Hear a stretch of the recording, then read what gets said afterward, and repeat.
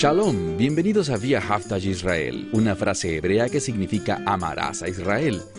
Esperamos que se queden con nosotros durante los próximos 30 minutos, ya que nuestro maestro, el Dr. Baruch, nos compartirá una enseñanza expositiva de la Biblia. El Dr. Baruch es profesor titular del Instituto Zera Abraham, con sede en Israel. Aunque todos los cursos del instituto se imparten en hebreo, el Dr. Baruch se complace en compartir este video semanal en inglés con doblaje al español. Para más información, por favor, visítenos en amarazaisrael.org. Aquí está Baruch y la lección de hoy.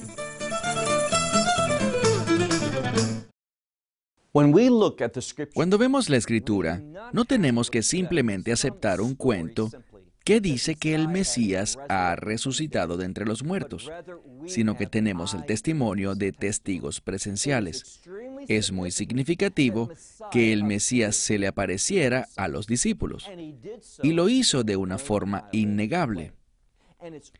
Es solamente cuando entendemos correctamente su mensaje a los discípulos después de que resucitó de entre los muertos que podremos ser receptores de esa verdad, una verdad que nos transforma en sus siervos fieles. Bueno, veamos una vez más donde nos quedamos la semana pasada, el Evangelio de Juan, capítulo 20. Y comenzaremos en el verso 19. Ya Yeshua ha hablado con María Magdalena. Le reveló la verdad a ella. Los dos discípulos, Pedro y aquel que Yeshua amaba, también estuvieron en un encuentro con la tumba vacía, llegando a la conclusión de que había resucitado. Cuando vieron ese manto especial, el que había envuelto su cabeza, que ahora estaba apartado y puesto en un lugar doblado. Ellos sabían que tuvo que ser Yeshua el que lo hizo, pero seguían confundidos. Ahora, en esta sección de Juan, veremos cómo el Mesías se aparecerá a la mayoría de los discípulos para clarificar la verdad acerca de su resurrección. Veamos entonces el Evangelio de Juan, capítulo 20, y vamos a comenzar con el verso 19. Leemos aquí. Entonces, en la tarde de aquel día, ¿cuál día? El primer día de la semana. Quiero repetir que está escrito en un estilo legal. Esto lo hablamos hace 2 semanas. 1 del Shabbat. Eso significa el primer día de la semana. Pero ese término 1 del Shabbat, aquí Shabbat solo puede significar semana. Entonces el primero de la semana, pero está escrito en una forma que nos confirma esto como un evento histórico, un documento legal. Una vez más, versículo 19. Entonces, en la tarde de ese día, es decir, el primer día de la semana, y estando la puerta cerrada en el lugar donde ellos estaban, ¿quiénes son ellos? Los discípulos, en el lugar donde se habían reunido. Pero ¿por qué estaban ellos allí con la puerta cerrada? Por temor a los judaístas, dice allí en la mitad del versículo 20. Una vez más, vemos en este pasaje de las Escrituras el término judaístas. Tal vez su Biblia simplemente diga los judíos. Bueno, todos los que estaban encerrados en este cuarto, llenos de temor, eran judíos. Así que esto se refiere específicamente al liderazgo judío. ¿Y por qué tenían miedo? A pesar de que se dice que ellos creían, es decir, un discípulo y tal vez Pedro también, el problema era este. Ellos no habían actuado conforme a esa fe. Ellos no la entendían en una forma adecuada a la escala completa que debían hacerlo. Así que Yeshua va a venir aquí a aclarar las cosas, es decir, a enseñarles un camino mejor. Entonces estaban allí con las puertas cerradas porque estaban preocupados por lo siguiente. Ellos sabían que el cuerpo no estaba en la tumba y que tal vez los oficiales romanos sabían que el cuerpo no estaba y qué creen que pasará y ¿a quién creen que culparán? Bueno, a los discípulos. Allí estaban esperando, llenos de temor. Cerraron las puertas, lo que probablemente significa que echaron cerrojo a las puertas. Estaban esperando que en cualquier momento los soldados romanos llegaran a arrestarlos. ¿Pero qué ocurrió? Bueno, no tenían las expectativas correctas. No entendían la razón por la cual Yeshua les enseñó eso por 3 años. No era para que ellos fuesen ejecutados inmediatamente, sino para que ellos fueran los que llevaran ese mensaje del reino. La resurrección y el reino están íntimamente relacionados. Ellos debían llevar ese mensaje al mundo. Una vez más, ellos estaban reunidos en ese lugar, las puertas estaban cerradas, estaban allí por temor a los judaístas. ¿Y qué pasó? Esta es la última parte del verso 19. Y Yeshua vino y se paró en medio. Las puertas estaban cerradas, pero se les apareció en medio de ellos. ¿Qué significa eso? Bueno, significa que no está limitado a recursos naturales, que las leyes de la naturaleza ya no aplican a él. Ahora bien, cuando Él entró a este mundo por primera vez, Él era completamente Dios, pero completamente hombre. Y Él vivió bajo las leyes de la humanidad. Me refiero a que si lo cortabas, Él sangraba. Si lo golpeabas, Él sentía dolor. Él vivió una experiencia humana completa. Podemos ver eso en el libro de Hebreos, que dice que el Mesías fue tentado en todas las cosas, tal como nosotros, pero una diferencia importante: Él nunca pecó. Pero ahora, después de la resurrección, esto ha sido enfatizado porque lo vemos 2 veces, que puede atravesar puertas cerradas porque ya no está limitado por este mundo. Y nosotros, si se nos ha dado el Espíritu Santo, podemos transformar las leyes de la naturaleza y ya no estamos bajo las leyes de un mundo caído. Nos sometemos a las leyes del reino. Entonces Él apareció y estaba en pie delante de ellos y les dice, Shalom Aleichem, que significa paz a ustedes. Al escuchar eso, debemos entenderlo apropiadamente. Con mucha frecuencia lo tomamos como un saludo. Hola a ustedes. Pero significa mucho más que eso. Shalom Aleichem significa, bueno, el término Shalom es una exhortación a ser fieles. El término Shalom, así como significa paz, también es el resultado de algo. Es el resultado del cumplimiento de la voluntad de Dios. Eso es la paz. Así que cuando alguien dice Shalom Aleichem, la paz sea contigo, significa cumple la palabra de Dios, cumple los propósitos de Dios. Ese es nuestro llamado. Entonces les dice en el verso 20, esto dijo después, les mostró sus manos y su costado, y los discípulos se regocijaron entonces al ver al Señor. Fue porque vieron sus manos y también su costado y las marcas que dice que se regocijaron, porque vieron al Señor y reconocieron que era Él.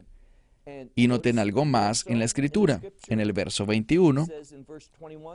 Entonces, Yeshua les dijo nuevamente, Shalom Aleichem, tal como el Padre me ha enviado a mí, yo también los envío a ustedes. Una vez más, están entrando en contacto, están teniendo una experiencia con el Mesías resucitado, con el propósito de ser enviados para ser embajadores del reino. Cada creyente es un embajador del reino. Ustedes no están bajo la autoridad de este mundo. Eso no significa que no debemos obedecer las leyes de las ciudades, los estados y los gobiernos federales. Por supuesto que no estamos hablando de eso. Debemos ser los mejores ciudadanos, pero debemos tener claro que nuestra lealtad está en primer lugar para nuestro Señor y Salvador, el Mesías. Entonces debemos vivir bajo la verdad del reino. La verdad del reino es una bendición. Llegará un momento en el cual la verdad del reino entrará en conflicto con este mundo. Entonces seremos odiados, perseguidos. Algunos van a ser ejecutados, otros serán encarcelados. Ellos sufrirán grandemente, pero aunque eso está ocurriendo en muchos lugares del mundo actualmente, lo cual creo que es una señal de la cercanía del regreso del Mesías, aún así estamos llamados a, según lo que dice la Escritura, mientras sea posible, vivan en paz con todos los hombres. Bueno, Él está diciendo aquí que Él los envió con una misión. Veamos nuevamente el versículo 21. Paz, en la mitad del versículo, paz les hablo a ustedes. También los envío como el Padre me envió, también los envió a ustedes. Verso 22. Después de decir estas cosas, Él sopló y les dijo, reciban el Espíritu Santo. Este probablemente sea uno de los versículos más importantes en este capítulo. Aquí dice, paz a ustedes. ¿Qué significa eso? Cumplan mi obra. Hagan la voluntad del Padre. Y esto es lo que aprendemos, que no podemos hacer esto por nuestra propia cuenta. Entonces, ¿qué tiene que pasar? Necesitamos ayuda. Por eso es que Él dice, reciban el Espíritu Santo. Ahora, hay una observación muy importante que debemos hacer aquí. Hasta este momento, ellos no han tenido una fe salvadora. Fue solo después de que vieron y reconocieron a Yeshua como el Mesías resucitado, fue en este momento que los discípulos llegaron a la fe. Y fue solo entonces que ellos fueron verdaderamente salvos. ¿Por qué? Bueno, teológicamente vemos esto representado rápidamente en el Nuevo Testamento, después de este libro de Juan. Me refiero principalmente al libro de Hechos, pero también en otras epístolas que Pablo escribió. Vemos que existe una relación entre recibir al Espíritu Santo, y eso es lo que dice el Mesías aquí, reciban al Espíritu Santo, y ser salvos. Si no tienes al Espíritu Santo, no has sido redimido por Dios, no has sido salvo. Quiero decir esto porque muchas personas creen que Judas era salvo y perdió su salvación. Ese no es el caso. Esa es una falsa enseñanza. No vemos antes de este momento en Juan capítulo 20, versículo 22, cuando los discípulos reciben al Espíritu Santo, allí, solo allí, fueron salvos.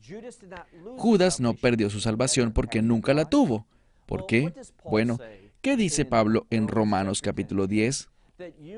Que debes creer en tu corazón y confesar con tu boca que Dios ha levantado a Yeshua de entre los muertos. Si no crees en la resurrección, no eres salvo. Pregunto algo. ¿Acaso antes de la mitad del capítulo 20 alguno tenía ese tipo de fe? No, nadie la tenía.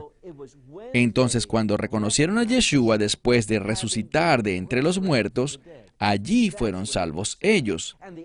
Y el resultado de eso fue, veamos nuevamente el versículo 22, y después de decir esto, Él sopló y les dijo, reciban el Espíritu Santo. Ahora, si quieren buscarla, les voy a dar la cita. Isaías 59, comenzando en el verso 20, y lean hasta el final de ese capítulo. Isaías 59, comenzando en el versículo 20. Verán que existe una relación entre la redención. ¿Y por qué digo esto? Bueno, este pasaje de la Escritura dice, y un Redentor vendrá a Sión. Él alejará los pecados de Jacob. ¿Y qué hará? Él establecerá un pacto. Un pacto, esa palabra está relacionada con la pureza. Establecerá un pacto que traerá pureza. Y la pureza está relacionada con las cosas de Dios. Y dice, ellos serán receptores de mi espíritu. Existe una relación entre este pacto, el nuevo pacto que es establecido por la sangre del Mesías, y recibir al Espíritu Santo. ¿Y qué hace el Espíritu Santo? Bueno, Él tiene un propósito, traer orden divino, orden de reino. Los propósitos de Dios en tu vida para que se hagan realidad. Por eso es que el Mesías les está comisionando y enviándolos. Él dice, así como el Padre me ha enviado a mí, así los envió a ustedes. Y hay una necesidad del Espíritu Santo de que Él esté presente en nuestras vidas. Así que sopla sobre ellos. ¿Por qué eso es importante? Porque es la misma palabra. Claro que esto es en griego, pero es la misma palabra relacionada que encontramos en Génesis capítulo 2, cuando Dios sopló el espíritu de vida en ese primer hombre, Adán. Y él se convirtió en un ser viviente. Y ahora estaba equipado para el mundo. Ahora encontramos una expresión similar. No es Dios el Padre quien sopla, y por cierto, si leemos correctamente Colosenses, entendemos que fue el Mesías, el creador de este mundo. Entonces, creo que literalmente fue Yeshua quien sopló el aliento en ese primer hombre, Adán, e hizo de él un ser viviente, no Dios el Padre. Y ahora el mismo Yeshua está soplando sobre los discípulos para que puedan recibir el Espíritu Santo, que significa una vida diferente. No es la vida de este mundo, sino la vida del reino. Entonces, una vez más, Él sopla y les dice, reciban el Espíritu Santo. Y a cualquiera que le perdonen sus pecados, serán perdonados. Y a cualquiera que se los retengan, serán retenidos. ¿De qué está hablando aquí? Bueno, muchas personas entienden esto de forma incorrecta. Muchas denominaciones se han levantado sobre esta falsa enseñanza. No puede usarse la Escritura para hablar de una falsa autoridad. Lo que vemos aquí es a Yeshua comisionando a los discípulos para hacer algo, para llevar el mensaje del Evangelio. Entonces, si ese Evangelio es recibido, deben proclamarlo, y si es recibido, esos pecados serán perdonados. Si ese mensaje no es recibido, entonces esos pecados se mantendrán en esa persona. Todo es una referencia al poder del Evangelio y de cómo son comisionados o nombrados heraldos del Evangelio.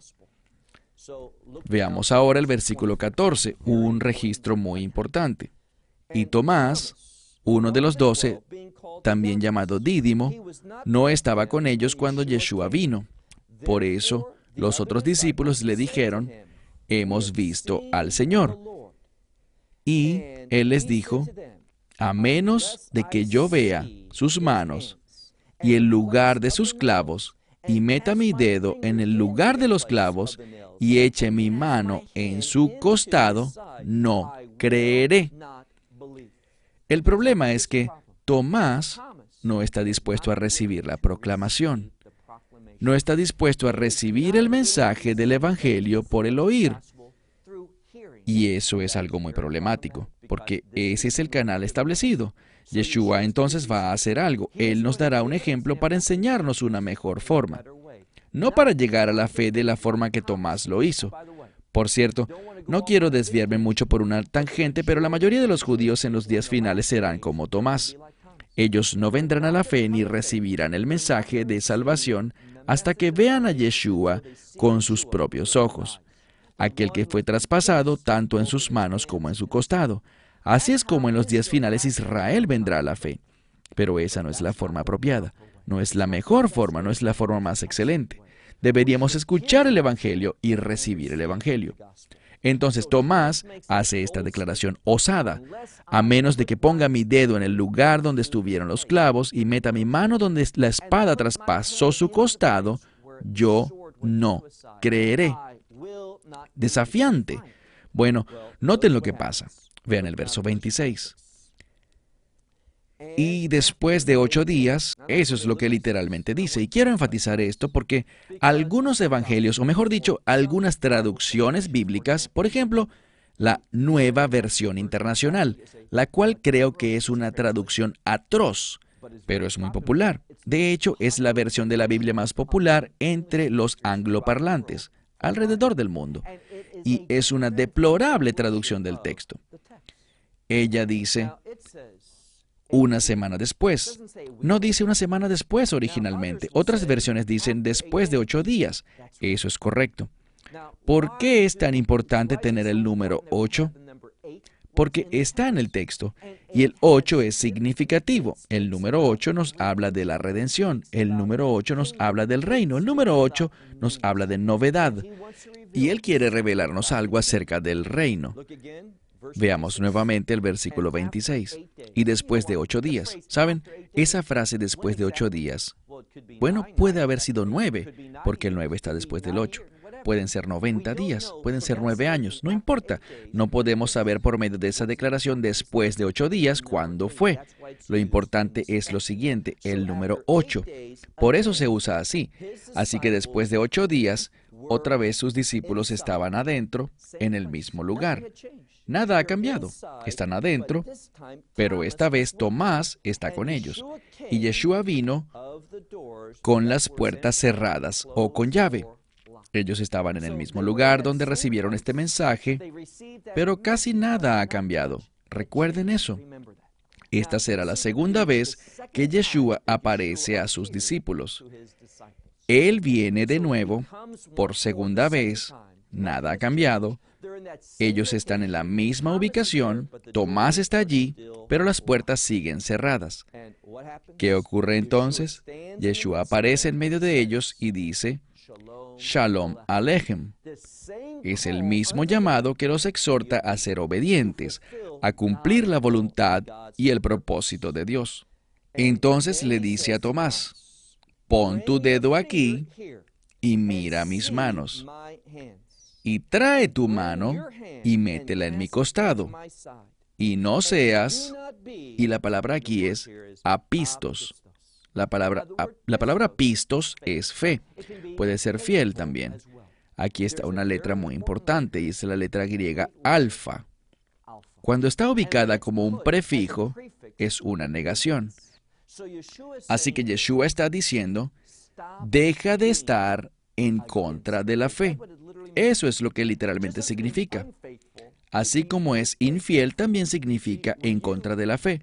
Porque cuando no recibes la verdad, no es simplemente que estás en una zona neutral. No, cuando no crees la verdad, estás en contra de la verdad. O estás a favor o en contra de él. Y cuando la gente está en contra de él, ellos van a sufrir consecuencias extremas, consecuencias eternas por eso. Así que él dice, deja de ser falto de fe, deja de estar en contra de la fe y cree. Y Tomás dijo, respondió diciendo, mi Señor y mi Dios. Ahora, esto es importante también, porque recuerden que en el libro de Ruth dice, tu pueblo es mi pueblo, tu Dios es mi Dios. El orden es muy importante. Nos revela que tú no puedes odiar al pueblo de Dios, pero amar al Dios de ese pueblo. No puedes odiar al pueblo judío y amar al Dios de Israel. Estas dos cosas se excluyen mutuamente. Y lo que esta escritura está tratando de decirnos es esto. Nos dice que a menos que Él sea Señor, ¿no es qué cosa? No es Dios. Tienes que aceptarlo como gobernante. Si no quieres someterte a Él, si no estás dispuesto a aceptar su llamado, porque no somos salvos por nuestro desempeño, no somos salvos si hacemos un buen o un mal trabajo haciendo que Él sea el Señor de nuestra vida. Pero si no tenemos este deseo de hacerlo Señor, si no reconocemos su autoridad, entonces estamos muy equivocados en llamarlo nuestro Dios. Tomás entiende eso y dice, mi Señor y mi Dios. Yeshua le dice, porque me has visto, Tomás, ¿has creído? Y aquí está algo muy importante. Vemos al final del verso 29, Yeshua nos da un principio muy importante. Y es cuando dice, bienaventurados los que no han visto y creen. Esa palabra bienaventurado también puede relacionarse con la palabra feliz. Habla de un contentamiento. Y esto es lo que dice. Fe es cuando oyes la verdad y respondes a ella. Y eso será una fuente de felicidad, será una fuente de bendición. Y también esta palabra, aunque no tengo el tiempo para explicarlo en este momento, nos habla de perseverancia.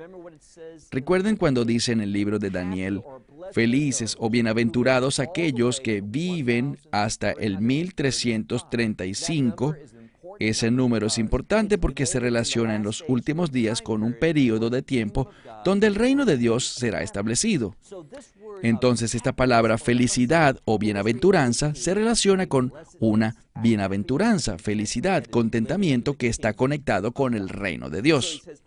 Entonces dice, bienaventurados aquellos que no han visto, esos somos tú y yo, y aún así creen, verso 30. Muchas más señales hizo Yeshua frente a sus discípulos, que no están escritas en este libro. Pero estas cosas fueron escritas ¿para qué? Para que ustedes puedan creer. A través de toda la Escritura, vemos cuán importante es creer. Y debemos entender algo. Este acto de creer está relacionado con los patriarcas. Recuerden donde dice en Génesis capítulo 13, verso 6, Abraham le creyó a Dios y le fue contado a favor, es decir, un término de contabilidad, le fue acreditado. Es una referencia a la redención. Nos revela que existe una conexión entre la redención y el creer, la redención y la fe. Entonces Abraham creyó y le fue contado por justicia. Entonces estas cosas son muchas más las que hizo, pero las que están escritas en este libro se han escrito para que podamos creer. ¿Creer en qué? Aquí está la clave. Que Yeshua es, no que fue, no que será, sino que es el Mesías, el Hijo de Dios. Permítanme decir algo antes de terminar nuestra sesión de hoy. No es suficiente con solo creer que el Mesías es Yeshua. Puedes creer en el Mesías, puedes creer que Yeshua es el Mesías, pero eso no es suficiente. ¿Por qué lo digo? Porque si vemos lo que la Escritura dice aquí, dice, para que puedan creer que Yeshua es el Mesías, el Hijo de Dios. Y este término, el Hijo de Dios, nos habla de su divinidad. Si eres una persona, como muchas personas en Israel, de las que dicen, ¿sabes una cosa? Quizás Yeshua sea el Mesías, pero no creen que hay divinidad en el Mesías. Ellos creen que el Mesías es simplemente un hombre, un gran líder, un hacedor de milagros, un maestro inspirado, todas esas cosas, pero no creen que Él es el Hijo de Dios, que no hay nada divino en Él. Bueno, puedes creer que Yeshua es el Mesías, pero a menos que creas que Él es el Hijo de Dios, tu fe es inadecuada, es insuficiente, no te salvará, no traerá al Espíritu Santo a tu vida, no traerá una transformación a tu ser.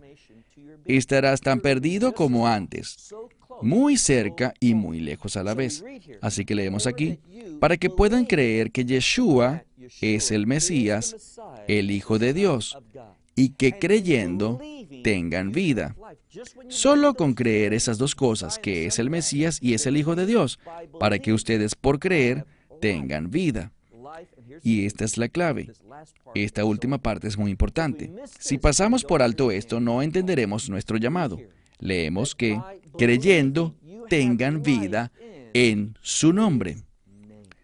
No solo está diciendo que deben creer que el Mesías es Yeshua, sino que el nombre es sinónimo de carácter.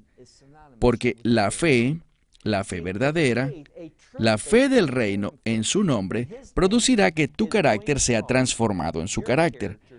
¿Qué significa eso? Significa que comenzarás a pensar como Él piensa. Con su carácter, hablarás con su carácter y te comportarás siendo ejemplo y demostrando su carácter en tu vida. Eso es fe verdadera. Porque si tu vida no es transformada, repito, no somos salvos a través de la transformación de nuestra vida, por hacer un buen trabajo, sino que somos salvos y luego somos transformados y comenzaremos a internalizar y modelar el carácter del Mesías en nuestra vida. De eso se trata la salvación. Esperamos que te hayas beneficiado del mensaje de hoy y lo compartas con otros. Por favor, haz planes para unirte a nosotros cada semana en este momento y en este canal para otra transmisión de amarasaisrael.org. Nuevamente, para obtener más información sobre nosotros, visita nuestra web amarasaisrael.org, donde encontrarás muchas otras conferencias de Baruch en formato de video. Hasta la próxima semana. Que el Señor te bendiga en Yeshua HaMashiach, Jesús el Mesías, mientras caminas con Él. Shalom desde Israel.